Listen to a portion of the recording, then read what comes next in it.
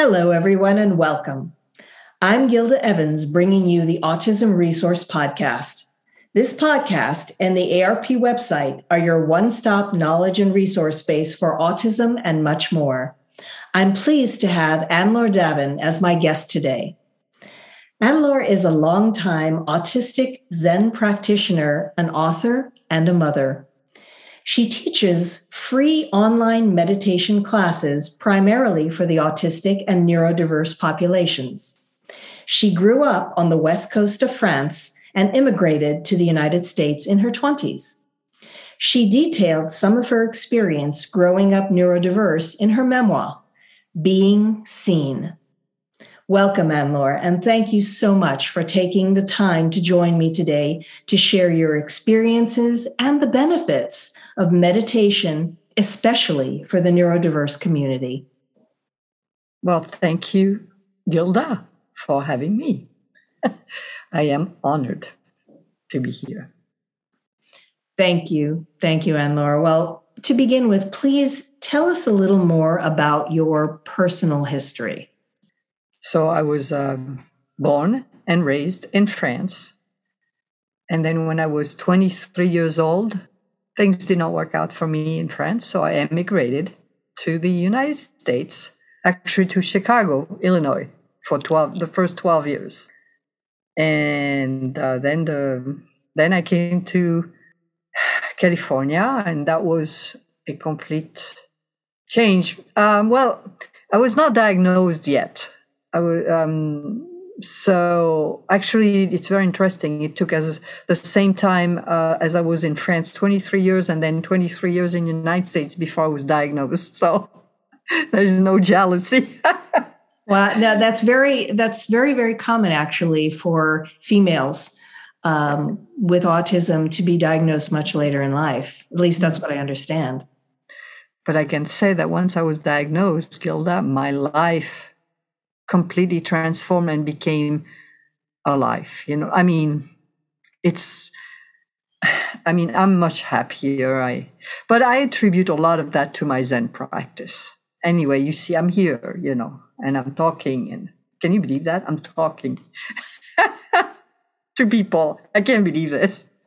I'm very glad that you are. So tell me then, how and why did you start meditating?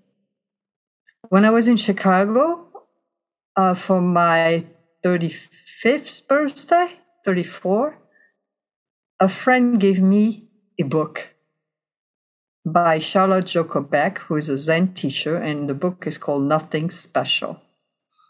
And my life was in absolute turmoil. My entire life I had been searching, of course, what is going on with me.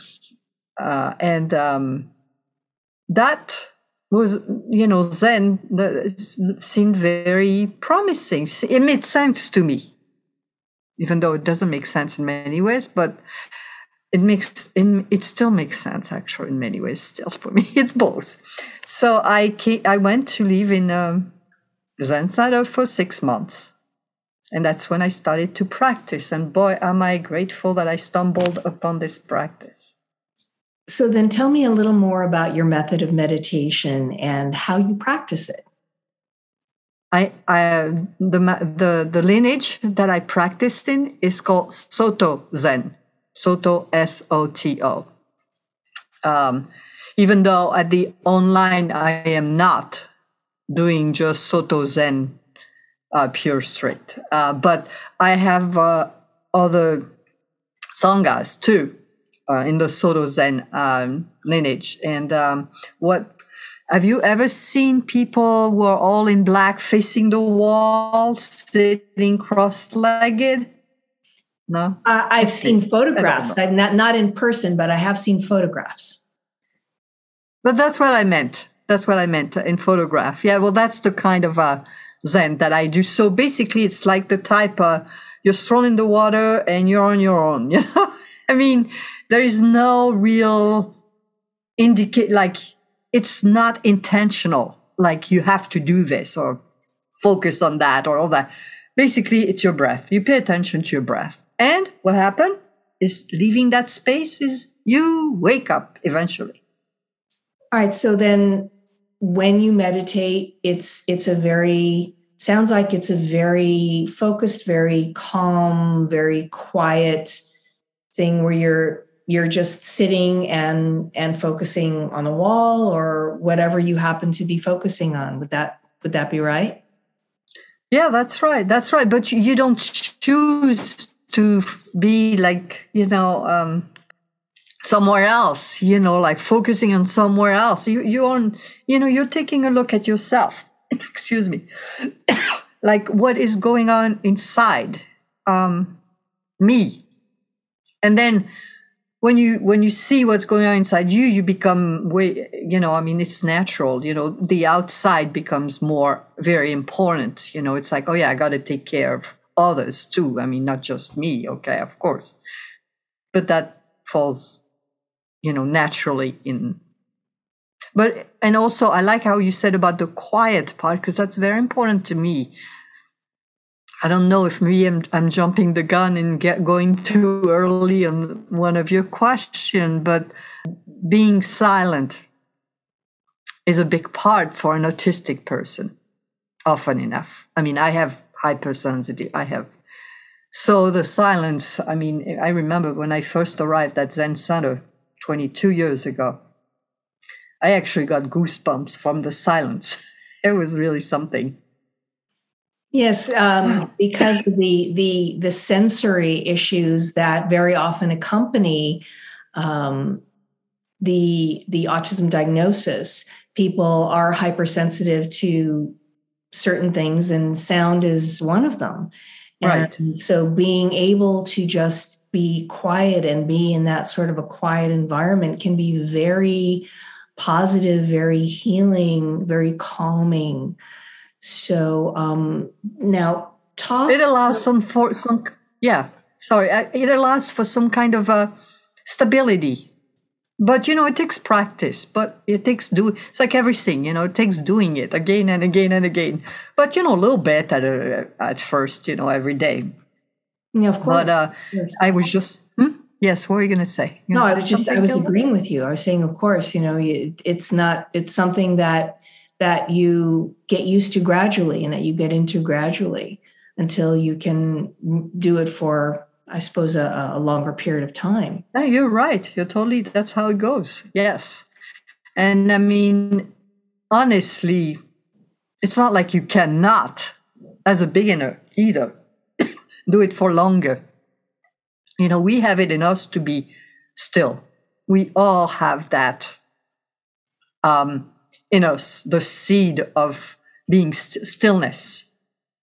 And we can cultivate it, all of us. So it doesn't necessarily take a long, long time. I mean, I've known some people who got to Zen Center and really thought that was something incredible and they kept sitting for years after that. Yeah, it has happened. Well, talk to me then a bit about the benefits of meditation and also the organization that you started called AuTSIT. Okay. The benefits are it's everywhere. It's just bringing your life back on track a little bit, slowly. Yeah, so it's everywhere. What can I say? I mean, there is not one special thing. It's obviously, calming and steadying and, all these things. I would imagine that it's calming, steadying, that it brings clarity, that it's kind of a grounding experience. Would that be correct? Yes, totally. And it's very real. It's actually about being real.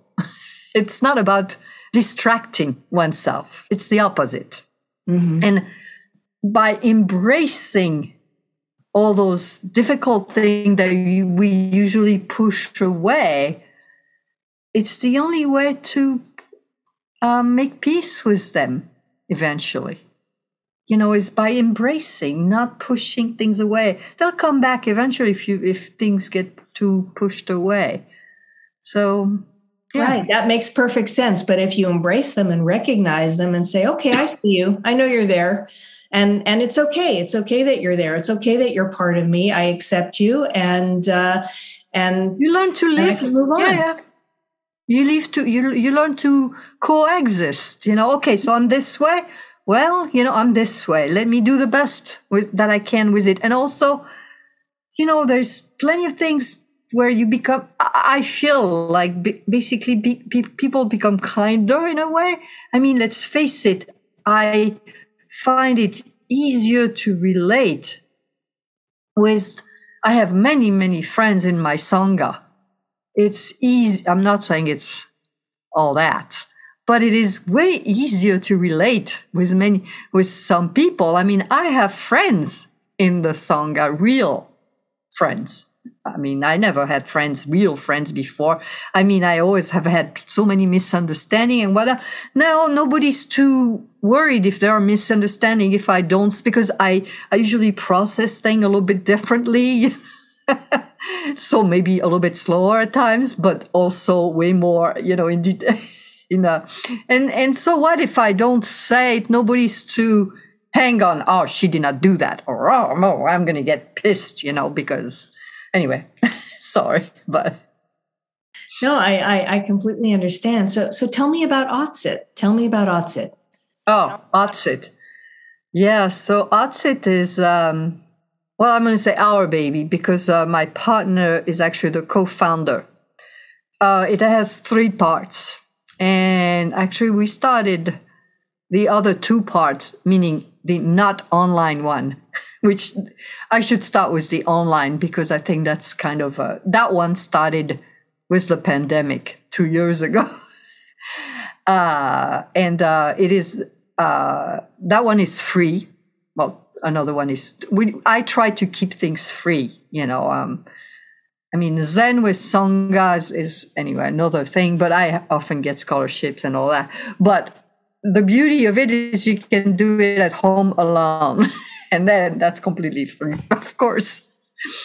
So with Otsit, the most recent online is 3 times a month. And it's open to, okay, it's primarily autistic, yes, people. And it is, definitely.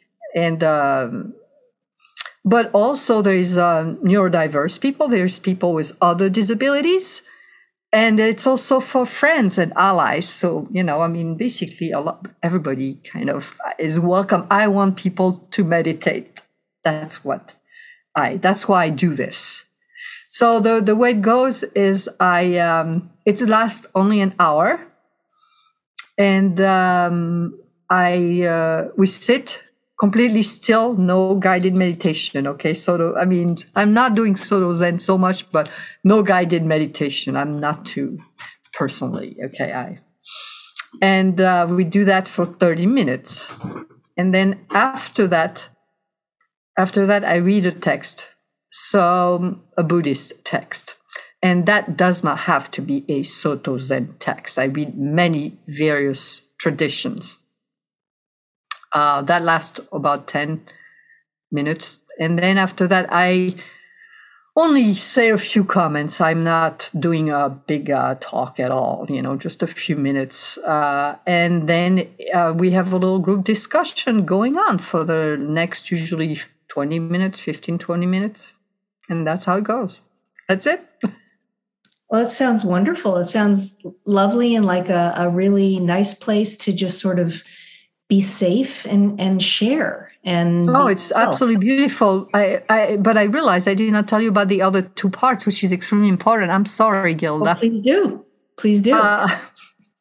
So the other 2 parts, which started about 10 years ago, are one is, and we started again, once a month, we actually have an in-person. So it's also free. We're very, very, very lucky, fortunate to have this beautiful campus here in